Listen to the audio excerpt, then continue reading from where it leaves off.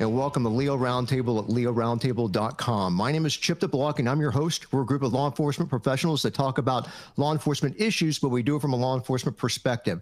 I'm going to go and introduce our panelists. We have attorney and former federal prosecutor Ward Mythaler. We also have retired Chief John Newman, a retired Captain Brett Bartlett, retired Corporal David D. Gresta, and retired officer Andrea Casal, producer Will Statzer. So thanks, guys, for being on the show.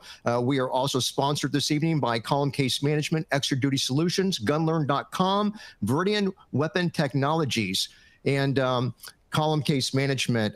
We got a great lineup here, guys, for you this evening as well. So going to be a little bit of a change to the lineup, and we'll be explaining that as we go on. So guys, you got a video we want to start off with this evening.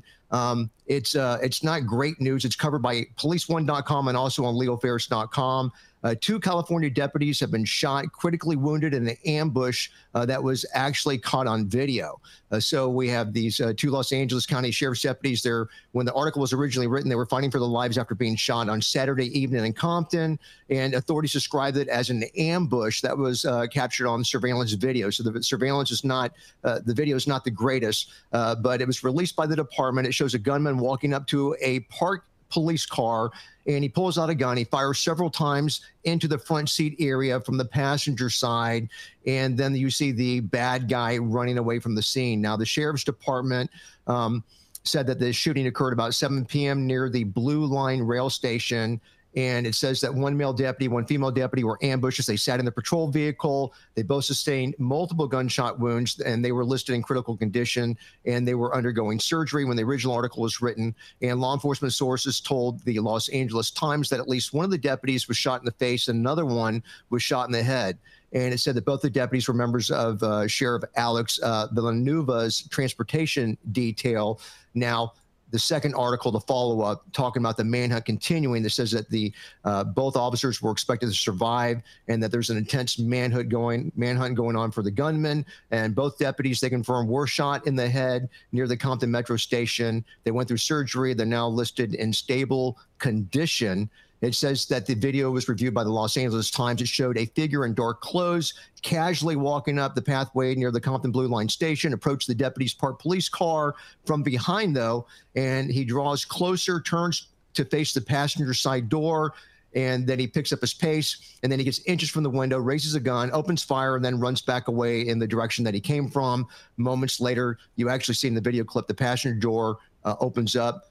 They don't show, but a deputy stumbles out. He's got hands on his head, and then the driver's side door opens up, and then there's a radio call, and, they learn out from that the officer, had been shot, and they had an officer, officers down. So just a horrible, a horrible video that I have to cover on the show, but would love to get some input, guys, from y'all on, what you think about this. So, David, you want to go first, take it first, and Brett, I know your mic's open too. Go ahead, guys. Yeah. I know that there'd been a lot of stuff going around in different major metropolitan areas about these gang initiation things that they started talking about. That's what this looks like on the video. The shooter looks small, perhaps juvenile, or a younger person. So I'm, just from what I'm seeing and the way that it went down, that's kind of where I'm leaning. But you're talking about, guys, you're talking about end of days here. I mean, this is just so phenomenally, incredibly mind-blowing when you see stuff like this, that it really sets you back. And I don't care how long you've been on or how much experience you have in this job. It's just one of those things that it's really hard to wrap your head around. I'm hoping that you're going to talk about, or somebody's going to bring up, the equally horrific and I'm going to kill you all kind of moment at the hospital when you have protesters then trying to block the hospital entrance to get these deputies into the hospital and chanting, "Let them die," and "We hope you die," and stuff like that. I've got to tell you, if I'm there and I'm in uniform, I'm throwing it all down, and somebody's going to get really badly hurt. And if I kill 2 or 3 people trying to get these deputies through the front door, I got to tell you, that's what would have happened. John, you'd have fired me. Brett, you'd have investigated me. But that's probably what would have happened. I can't even imagine that end of it, as well as you have protesters then standing at the hospital, trying to block them from getting assistance, and then chanting that they hope they die. I'm just absolutely appalled at this, and it takes a lot to appall me. I hope everybody's watching, and I hope you vote accordingly come November, people. I mean, that's the only way this is going to come to an end. Thanks, Corporal. Captain Brett? I agree. I think maybe it was initiation. I think maybe that there has been a lowered bar for people who wouldn't normally act out this way, but, they see there's no consequences. It's like little children pushing their environment. So I think these people are pushing and pushing and pushing. Now, when it comes to people blocking the entrance to the hospital, if I've got somebody with me, an officer is wounded, and the doctor's on the other side of those people, I will go through you. And damned if you're in the way. If you touch me, I will shoot you. I will push through like a quarterback, like a line trying to get to the goalpost. I will push through you. If I'm locked in the building by you people, I'm coming out. If you're in the way of my gun when I pull the trigger, that's just too bad for you. I'm tired of it. We are going to come through you people. We're going to push through. And if you're in the way, you're going to get hurt. Thanks, Captain. Attorney Ward. As a sidebar, I need to point out that the Los Angeles Times here is as bad as the AP. They refer to the, quote, police killing of George Floyd. I'm tired of hearing that. The implication is that the death was intentional, and I don't believe it was. I'm not even convinced yet that it was even a killing by the police and not something else. So there's going to be another example of that in AP later on, but I want to point that out. I mean, on this very show, when Higgins was on, 3 of the panel members referred to this, the death of George Floyd as a murder, and I think that's just something we need to be careful about. Thanks, Ward. Chief John. I've got to agree with David that, this is where, everything's getting worked up. It's a little bit different than the 2014 NYPD case where, Lou and Ramos were shot by that guy over in revenge for the Eric Gardner death. The guy's name was Brinsley. He shoots both those guys in their car in Bedford-Stuyvesant, and then he goes down to the subway and kills himself. This guy here got into a car. I really think it is one of those trophy ambushes where, someone put up for it, the mayor in her tone in that neighborhood, had a lot of disparaging things to say about law enforcement, because she was the victim of a horrible traffic stop, not more than 2 or 3 weeks ago. So, you watch the video, it's hard to watch. The secondary videos have come out where they're getting out of the car. I listened to the radio dispatch. Neither one of these officers had a lot of time on. They were actually part of a transport unit. So, some of us here remember when we were doing operations, if you were the wagon guy, it was, 1, probably because you weren't quite ready to do some other things. 2, or the luck of the draw that you worked the wagon. And that was just a long shift that you were going to be assigned to. But they were a part of the transportation detail. And to have this guy walk up and ambush him, 1 is so cowardly. It's just so cowardly what he did. And, I hope the $100,000 award, gets to some people. I mean, we dealt with that when we had our 2 officers killed here in Tampa, where after a while, the award and the pressure on the community was so great that even, the bad guy here, I don't like using his name, even he got, given up.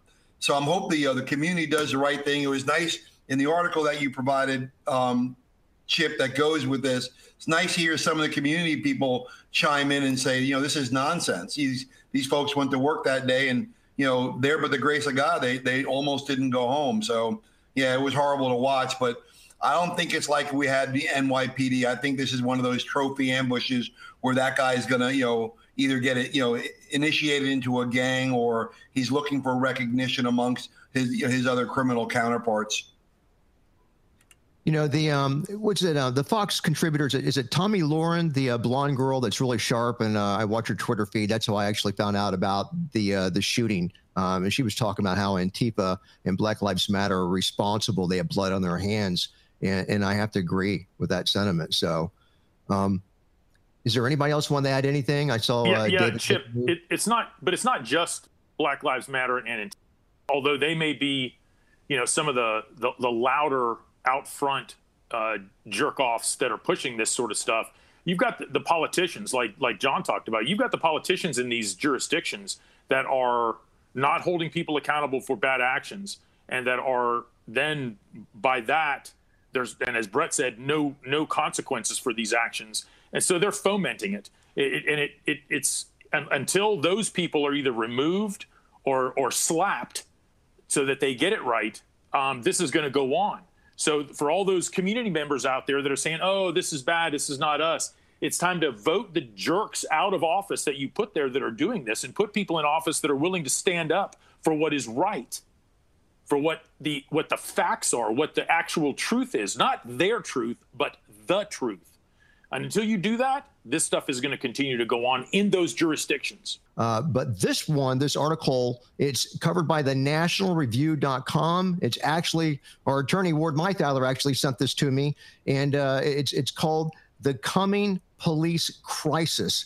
And, you know, it's talking about some stuff that David just touched on, but, you know, that we're going to have to really, you know, start dealing with. You know, in law enforcement, you know, and, you know, I don't think there's going to be, you know, any way of getting around it. So, you know, guys, what I would really like to do before going any further here is talk about column case management software for the life cycle of your case. Some of the biggest clients they have are Chicago PD, New Orleans PD, the Texas Department of Insurance, and the Inspector General of Ohio. But their typical agency has only 15 to 30 investigators that are using their software.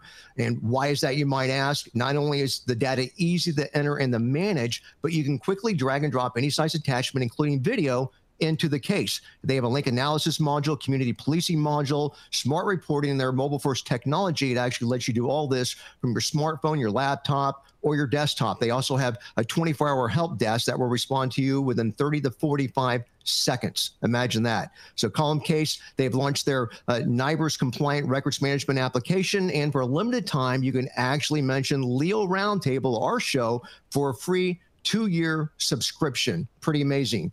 From the opening complaint to case closed, let Column manage the life cycle of your case. Visit columncase.com or schedule a free demo by emailing info@columncase.com. And, you know, we really do appreciate, you know, their sponsorship. So in talking about the coming police crisis, we're living in a climate of hostility against the police. And this, according to the article, the result is already apparent in soaring crime rates as cops pull back from the proactive police work that keeps us safe.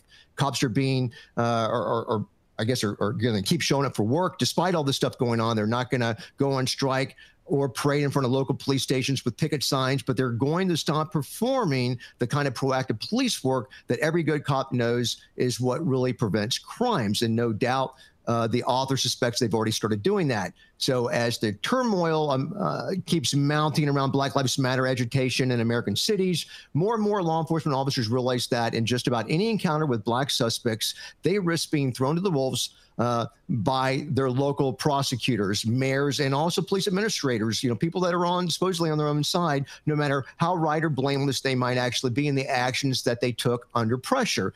And the crisis cops are facing today, according to the article, is that by simply doing their jobs, they were increasingly at risk of unjust outcomes or having their own lives being in danger. So that's this article, and you know, I thought it was pretty interesting enough to stick on. And of course, Ward sent it to me. Ward, do you want to go and start it off and then let Chief Newman jump in? I sent it to you just because the National Review is a very thoughtful, intelligent, conservative magazine. I thought it made good reading. I would point out that there's nothing in the article that Brett and David and John have not elaborated on before. I just thought it was a well-written summary of things that's been said on this show. Thank you. Chief Newman. You know, I was going to say the same thing. I mean, sometimes I wish that, you know, the few of us can get together and write some articles, because he hit on all the highlights that we're talking about. But really right now in this age of total resistance against law enforcement and the lack of support, not from the general public, because I feel it. I go out and people say, hey, thanks for your service. It's really an occupational calculus that these folks are doing.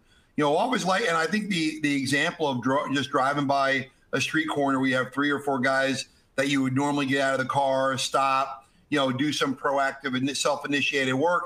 Instead, they're just going to drive right by and, as you know, the author described, and wait to report the mayhem that they conduct.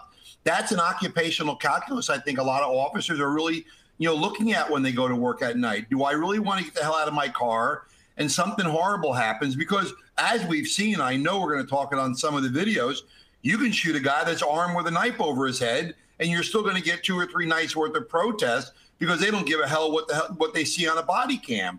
Or you're going to get that politician that doesn't really care about you on one video that we'll see maybe tonight from Denver. So I think there's some occupational calculus going on, but I think Ward's right. I wish every now and then we just all get together, put pen to paper, and because he does a very good job encapsulating what everyone on this panel has said, what you're going to see from law enforcement in a couple of years. And it's already happened. Look at the skyrocketing crime stats that you're seeing in a lot of these cities that are already experiencing this type of disengagement. Thanks, Chief. Andrea and Brett, go ahead, guys. I think that, you know, we're used to seeing it every so often. If somebody gets disciplined for doing something that they don't feel that they did anything wrong, we had seen it in the past. You know, people kind of back off. They're afraid to interact with the general public, and you'll see them. So now we have a widespread of that. These guys haven't even gotten in trouble. They're on the street. They're going out there trying to do their job. I think that the biggest thing is, I don't even think it's just race related. You know, you talk about all the increased drugs and everything like that. You know, a lot of the officers on the street, I mean, everybody carries Narcan now, and the liability of having to, do we administer it? Do we not? You know, everybody's blood is on their hands. I just think that you're going to see people underact, and, you know, we've seen it before. We're going to continue to see officers getting hurt. We're going to continue to see, you know, general public getting hurt because the officers on the street are slow to react. And I just think law enforcement has changed completely, and we're going to continue to see it. You know, thanks. And Brett, I know you're in line here. Andrea, since you're the most recent one retired, I was wondering if you still had a Narcan kit that we could maybe test out on Ward when we get together for our next video. I'll answer that after the show, because if I have it, then I might be in trouble. Okay, I can get one, though. I can definitely get one. Captain Brett, former Internal Affairs Commander. I'm probably picking a bad time to mention that, but go ahead, Captain. Nah, never a bad time to say I was a rotten rat. That's what you people used to call them. So, you know, we saw this before, Chip, in a different light. Remember years ago when that horrible mayor we had took away the pursuits, and bad guys would pull up next to us, they would flip us off, and then they would run, and we couldn't do anything. And we spent all day writing reports. That's what we did. We went home and wrote reports on overtime. We wrote reports. So we come to today. Now, the city has taken this, the agencies have taken away another thing, and it's not the fact that we can't chase cars anymore. It's this: they've taken away the officer's willingness to be a proactive officer. So they've taken something away from us. So now they've taken it away from us. Hey, if they just want me to write reports, that's what I'm going to do. I'll write reports. You've taken my weapon away, which is my ability to go out and hunt for the bad guy. You have removed that from my arsenal. And that's on them. That's not on the cops. Don't tell me that the chiefs don't sit around at night thinking, I'm kind of glad my guys aren't being proactive, because now I don't have to deal with the fallout, because the mayor's up my ass, the people are up my ass. And so what if a couple of innocent people get hurt? Well, that's not such a bad thing. We'll write the report. We get all these brand new cruisers and the nice computers with the spell checker. We can't even screw up the report that says the guy got victimized because the cops didn't show up in time. So again, they've taken away a weapon. When they decide to give us that back, like Mayor Greco, remember he gave us back the chase policy, things turned around back then, didn't they? Things absolutely turned around. And until these agencies, until these cities give us back the weapon of proactivity, it's going to be the same thing. Thanks, Captain. Andrea, we got about 25 seconds before I got to take another PSA, but go ahead. I just want to expand on what Brett just said, just real quick. We used to have a general respect when we would get into a pursuit. You know, bad guys knew it was a chase, it was a game. You caught them, and they went to jail, and there was a mutual respect. Nobody was out to hurt each other. First of all, second of all, the other thing is you're making those really good cops that have discretion. You're taking away discretion. You know, there's a lot of really good cops that I know that might not have written a report, but man, they sure as heck knew where to catch the bad guy. So, thanks, Andrea. anyways, I got to jump in here. But hey, if anyone is interested in watching our show and communicating with us during the live show, all you have to do is go to our YouTube channel. So go to YouTube and find Leo Roundtable and subscribe to our channel, and make sure that you have your alerts turned on. Then you'll get notices when we do our live shows. Now that's at 7:00 p.m. Eastern Daylight Time. You get the email notice, click on the link, and you can jump on in and talk to us. So I know that Brett Bartlett's on there, right now conversing. I know producer Will's on there as well. I do it as time permits. Some of our other, panelists, might be doing that as well. So anyway, I just wanted to invite you guys to check it out. It makes for a great experience. And depending on what you guys say, we'll go ahead and mention you in some of the comments, as well. So, and I know when Cody's on the show, she does that as well. So, but Andrea, sorry to cut you off, but go ahead and I'll let you finish your point real quick here. No, I was just saying you're taking something away from those more experienced officers when it comes to discretion or different things like that. And I just think that you're really hindering a lot of that intuition that people have when they go into law enforcement. I think we need to be really careful with that, because you're just going to end up, we're telling people what to do, how to react, and some people don't know how to respond when they're told what to do. It's just intuition, and it just takes away a completely different type of law enforcement. Thank you. Corporal David. What Brett was describing and what Andrea expounded on was all great. All I was going to add or was going to say was, as I was reading the article and it got to the point where it said, picture this scenario. And as I read down from there, I just got this lovely warm feeling inside as I was reading that scenario, going, oh my goodness, that brings back some lovely memories. But nowadays, as Brett said, it becomes very problematic for that cop on that beat, that's on that patrol, that knows his zone, that knows his bad guys, to get involved in something like that. It's difficult. But the warm sensation and the window that we broke out of that passenger side of that stolen vehicle, Brett, at Church and Gandy. Do you remember that one? The one we couldn't chase? I don't know. David, I think you're mistaken, because you're talking to the Internal Affairs Commander, former, so I just thought I'd throw that out there. So, but I need a rep. Yeah, I bet you do need a rep. All right. Thanks, guys. Appreciate the content. Moving along here. Let's see. We do have an update that I'll cover real quick here. Police1.com. Connecticut chiefs officers are seeking the changes to the new accountability law in special session. So, they voted in some new rules and laws, David, and apparently they don't like the outcome of that. Imagine that. And this is in Connecticut. Remember, Connecticut's the state that was trying to go to a 20/20 hindsight use of force. California went to the necessary over reasonable. And so it's even worse than that. It's a 20/20 hindsight. So 3 months later, you find out that the bad guy you shot was deaf, or the gun was unloaded, or it was a replica, or whatever. They want to jam you up, civilly and criminally on that. So this is in Hartford, Connecticut. Less than 2 months after this police accountability bill was signed into law, this new one, police chiefs and rank and file officers are asking the legislature to make changes in an upcoming special session. And, I know they're preaching to the choir, because I know that we've been talking about this. The Police Officers Association of Connecticut is not seeking to overturn the entire law, but instead they're seeking to just tweak sections of it because it's hurt morale. Imagine that. And it's led to the early retirements that they predict will continue into the future. And these provisions include new restrictions on the use of deadly force that officers say they're too vague, and they're banning the consent searches, actually, that officers say will lead to fewer guns and drugs being taken off the street during routine traffic stops. The new law also allows officers to be fired for undermining public confidence in police work, and officers say the term needs to be better defined and makes them hesitant to do their jobs. So Senate President Pro Tem Martin Looney of New Haven and House Majority Leader Matt Ritter of Hartford said they are open to changes, but not a wholesale rewrite of the 71-page bill. I imagine reading through that sucker.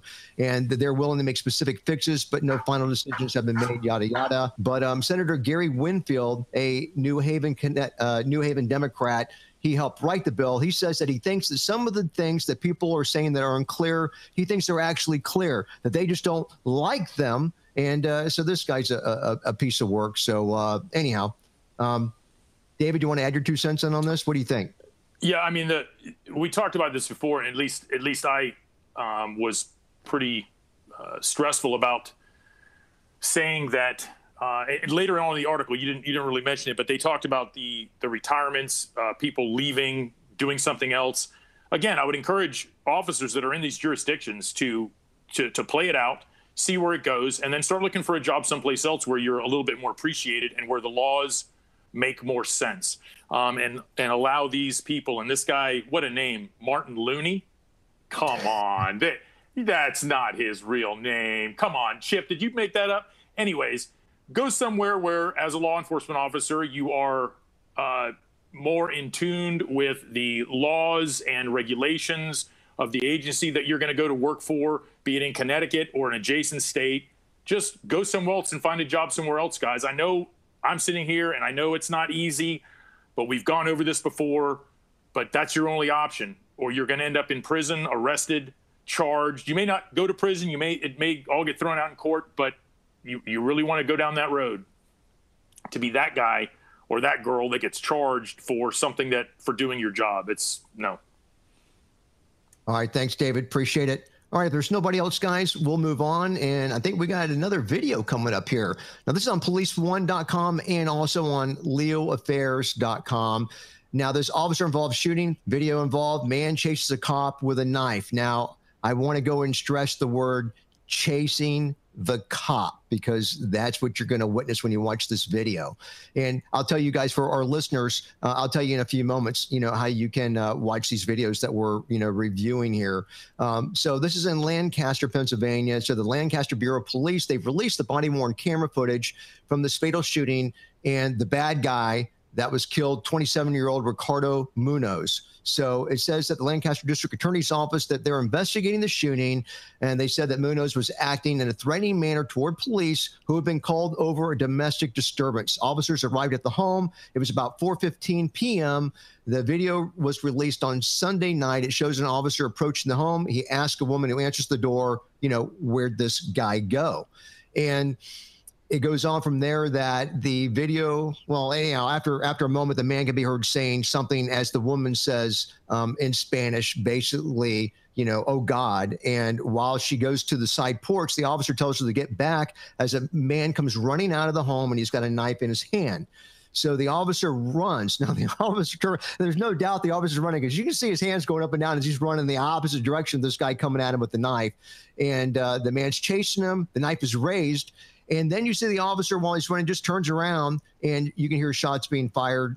It's kind of hard to hear in the footage, but the man can then be seen laying on the sidewalk. And according to the Lancaster Online, protests broke out in the city, following the shooting. Now, in a follow-up article, because the first article didn't really touch on it, about an hour after the Lancaster mayor, Deneen Soros, she asked the public to be patient during the investigation. Apparently, that's all had to be said, because police had to use chemical agents to disperse a crowd of about 100 people. They were gathering outside the police station, and there was actually damage to the police station, and the standoff is supposedly still going on. Some of the protesters, they threw bricks through the front window of the station. They damaged the Lancaster County vehicles that were parked outside the front of the police station. It says that people on the ramp, anyhow, they were throwing glass bottles and rocks and bricks and gallon jugs of liquids and plastic, just all kinds of stuff, and barricades, shutting down traffic. It was just a mess. So Chief Newman and Captain Bartlett, go ahead, guys. First, talking about the shooting, if you grew up in the city, the guy, he's coming out of a stoop. So he's 3 or 4 steps higher than the officer. So, flight is a really good, tactic at this point, getting distance. But this is what we've been talking about for a few weeks now. The guy has a knife raised over his head, and the officer shoots him. And we have protests, and we have it on body camera. Facts matter. but we're still going to protest, and that's the only problem to what we were talking about that Dave made a point on, where, the last a couple of stories ago about, slowing down on the self-initiated cases. Well, you're still going to get calls for service, 418 on a Sunday for domestic. And you're still going to run into some jackwagon that's got a knife over his head and the officer shoots him, and you're still, you're under protest. That it makes no sense to me. And I think people have had it. I know I have. Thanks, Chief. Captain Brett, I didn't know if John kind of said some of the stuff you were going to say, if you wanted to add anything to that, but. I'd like to, yes. Thank you. Thanks for having me on the show. Appreciate it. Well, here's the thing. The agencies, a lot like us on the show, spend too much time trying to dissect a police shooting, looking for its justification or not. And at the end of the day, it doesn't matter. Evidenced by this one. I mean, this is just the latest one. So why would agencies spend the time to try to defuse a situation that cannot be diffused?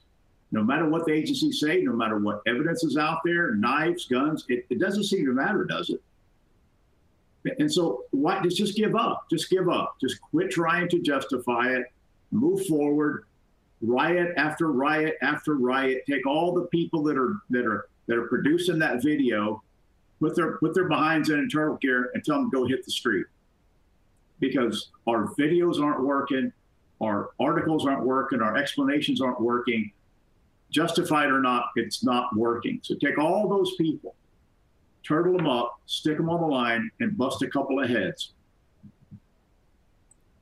Thank you. Appreciate that. Now, Corporal, you got a few seconds here before I got to move on, but go ahead. I'm fascinated with the dynamic, and to Brett's point, at what point does a mayor look at that and say, this is justified? Anybody that riots, we're cracking your head. If you raise your hand with a rock in it, we're going to shoot you dead. And then it's over with. It's done.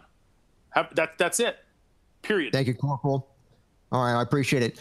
Guys, want to give a shout out here in a second. And but first, we're going to be talking about another interesting article on Police One. Before we get to that, though, I want to talk to you guys about something that's affecting our law enforcement agencies nationwide right now. Our country is crying out for accountability around who we hire to serve and protect them. I've had a front row seat in not only seeing, but also in experiencing the flaws in vetting and hiring law enforcement officers. It doesn't have to be this way, and our friends at Guardian Alliance Technologies, they have the solution. Guardians have developed a CJIS-compliant background investigative software platform that actually helps you uncover potentially problematic applicants in record time while helping to ensure you have the best quality officers serving. So in other words, you're finding out, the bad apples before it's too late. So there's no upfront fees, no training fees, no installation costs, no long-term contracts or commitment. So I strongly recommend that you visit them today at GuardianAllianceTechnologies.com.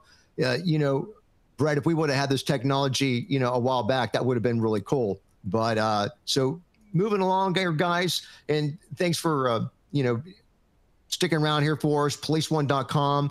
It talks about why you should do crisis rehearsal every day. I know this is something that David's talked about a lot. Now, in this article, it's written by Marty Katz, says that a sergeant that he worked for years was shot and killed during a shift. And the question is that do crisis rehearsal in your mind every day? Or I guess that's a statement he's making. Practice for all the what ifs. When the time arrives, it is too late to think. So you must react and react correctly. If you practice, your mind will react as if you've done this before, even if you never have. So it's an interesting article. We'll have it, a link to it on the website. But Captain Brett, you want to jump in on this one?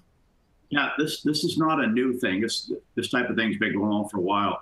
I've read a lot of books on the dynamics and the psychology and physiology of shooting, and what seems to run constant through all the authors is that just like great athletes, we should take quiet time every day, close our eyes, and imagine the scenario running through our heads. Imagine ourselves going into the 7-Eleven.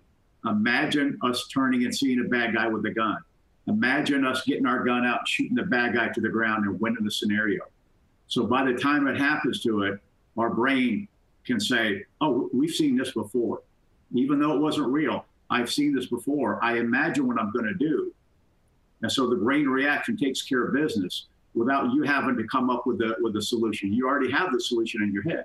So you do that. You do dynamic situation training, simulation training.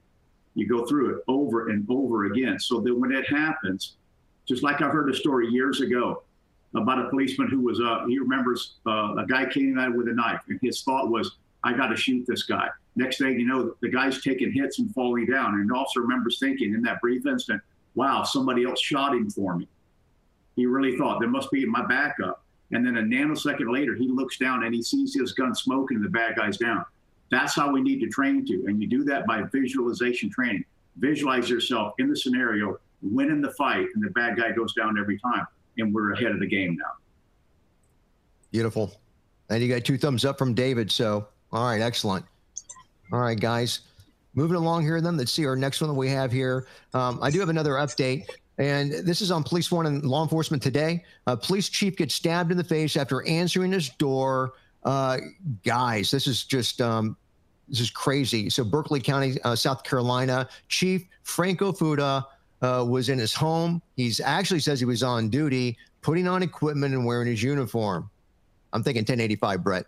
But when he heard someone knock on his door on Monday, so that's when the chief of the Bono Police Department, he saw a man in his front yard, and this guy has been trespassed from his property, and the man's identified by authorities as Forrest Bowman. Now, allegedly, he said the police chief was going to die. So when the chief gets to his phone and calls 911, it says the man hit him. So it doesn't really say about the chief opened the door and the confrontation stuff, but the police chief attempts to arrest Bowman, our bad guy, and then sees that he's holding a sharp, pointy object in his hand. So Bowman used an ice pick to stab the police chief in the face. And there's photos that are available, and they were shared with WCSC and WCIV, and they show him with blood under his left eye. So Bowman, our bad guy, is accused of running to a home and barricading himself inside. He's later caught, charged with attempted murder, according to the sheriff's office. But just a horrible scene. But it could happen to any of us. So and especially with the video that we first we covered in the very beginning of the show, and this stuff's going on. We just got to be on our guard. So guys, any comments on this? Or if not, we'll move on to our next one then. And let's see, we've got another video here, and this is covered by policeone.com and also on Leo Affairs. So we are in Houston now. We have 4 Houston cops that have been fired over a fatal shooting. It's controversial, though. You'll see why in a second. So Nicholas Chavez already has been shot twice by police. And he's on his knees, and he pulls out a taser toward him as 4 Houston Police Department officers. They fire a barrage of bullets, according to the article. And it's all caught on video. So the officers involved in the April 21st death identified as Sergeant Benjamin LeBlanc and Patrick Rubio, Omar Tapia, and Luis Alvarado. They were actually fired on Thursday for what Police Chief Art Acevedo said was their decision to fire a combined 21 rounds at Chavez, our bad guy, who was, according to the chief, suffering from an apparent mental break and who died following their 15-minute encounter in East Houston. And the chief determined that the fatal shots were not objectively, and remember I'm saying that they were not objectively reasonable. That's what the chief's determination was. And here's a quote from the chief saying, "You don't get to shoot somebody 21 times because at the time, Mr. Chavez was at his greatest level of incapacitation." And he goes on to say that prior to his death, Chavez is 27 years old. He'd already been shot, stunned, and was unable to get up on his own. And it doesn't say anything about him not being able to fire a weapon or a taser at somebody, but it says the officers could have taken 2 or 3 steps back when he reached for the spent taser, but instead they opened fire. And he says, quote, "I cannot defend that," unquote. So Mayor Sylvester Turner said that, he watched the video. It says he tearfully says he watched the video, and that he didn't see a lot of problems with it until after the 8 seconds surrounding Chavez's death, appear. He says that this bad guy could have lived and could have gotten the help that he desperately needed. Now, concerned citizens first reported seeing a distraught man throwing himself in front of cars along Interstate 10. jumping fences in the neighborhood. He has a metal tube in his hand. He's bleeding. He's raining. So police get called, and this guy, or bad guy, is frantically huddled under a street light. And then video from Sergeant LeBlanc's camera showed that he ordered the officers to get their tasers out, assured Chavez, our bad guy, from a distance that they were there to help him. Minutes go by as the officers urged Chavez to actually calm down. And here's a quote saying, "I'm a MHMRA patient. I feel like dying." This is what Chavez calls out. And that's the acronym for the Harris Center Mental Health Clinic. Officers tell him that's fine, have a seat. But Chavez starts pacing the parking lot. He starts stumbling, flailing, stabbing himself with what officers thought was a knife. So LeBlanc, who's the sergeant, I believe, fires 2 beanbag rounds at Chavez, and Alvaredo follows with the taser. Neither of them have an effect on him. And then LeBlanc and another officer, who's Kevin Nugent, they fire combined 3 shots at Chavez because he starts going towards the officers with a metal object. And it says the chief found only the instance in the 20, I guess he found only that instance in the 24 total rounds that were fired to be reasonable. The officers then flock towards Chavez to get medical aid to him, detain him, but then he rolls over with his, I guess he's got blood on his hands, and he starts yelling profanities out. Then police back up, and during the commotion, an officer drops her taser, and it's got wires attached to it, so she didn't want the officer to trip over, so she drops it.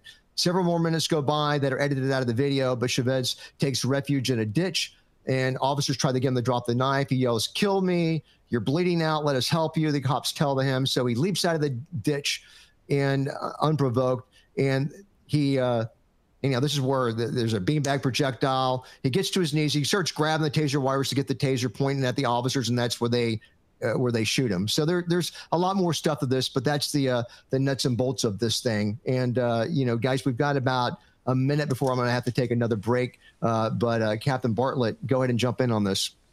Well, I'm not sure I understood the whole story. I went through it a few times, and the only thing I could pick out of it, when he says, "You don't get to shoot somebody 21 times. Listen, Chief, that's just the stupidest thing I've ever heard. You got 4 cops shooting or 3 cops shooting. That's not that many bullets per person. If you're justified in shooting, it doesn't really matter how many you shoot. If you're not justified in shooting, it doesn't help. If you only shoot 1, it doesn't help you." Okay, so one of these days, Chip, we're going to have to make a video, and we're going to have 4 of us shooting at a target, and we're going to prove how many shots you can fire in just a space of a second and a half and get all those shots off. But it was a very confusing article, and I just didn't get where they were going with it. Brett took care of the stupid chief part. I'll take care of the stupid officer part. All the way up to that point, everything was fine. But at what point do you lose your focus to the point where you can see, and I saw in the video, the guy pulling the taser to him by the wires of the taser. He's on his knees. He's been tased and shot a bunch. Go ahead. Go ahead. We'll get right back to it. But hey, guys, I want to give a shout out to some of our radio sponsors. So, we've got a video show on YouTube, but you very likely might be listening to us on radio. So we are on Good Talk Radio, the part of the Cutting Edge Radio Network based out of Mesa, Arizona. So a shout out to them. And hey, we've also been signed with Boss Hog Radio. So the Boss Hog Radio Network.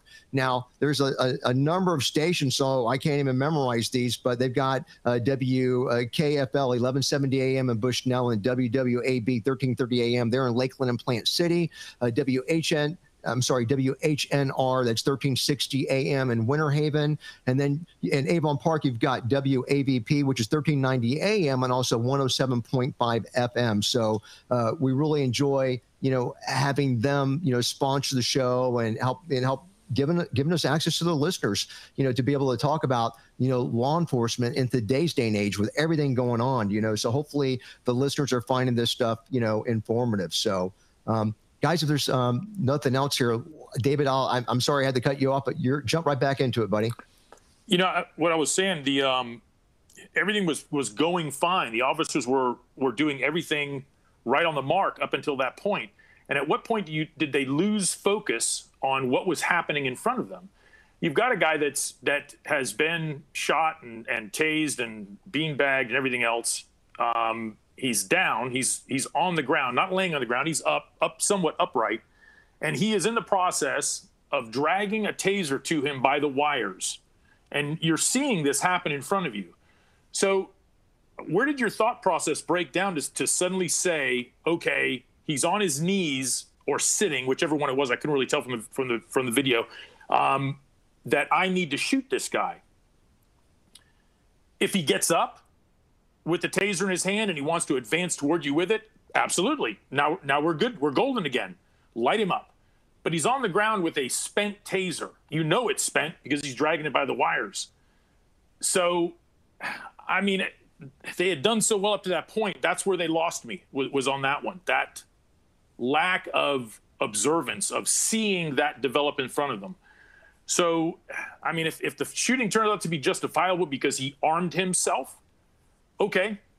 But I think the chief may have a leg to stand on to say, you know, you guys went way outside of, our policy or our procedures or what I expect of you to take some sort of disciplinary action against them.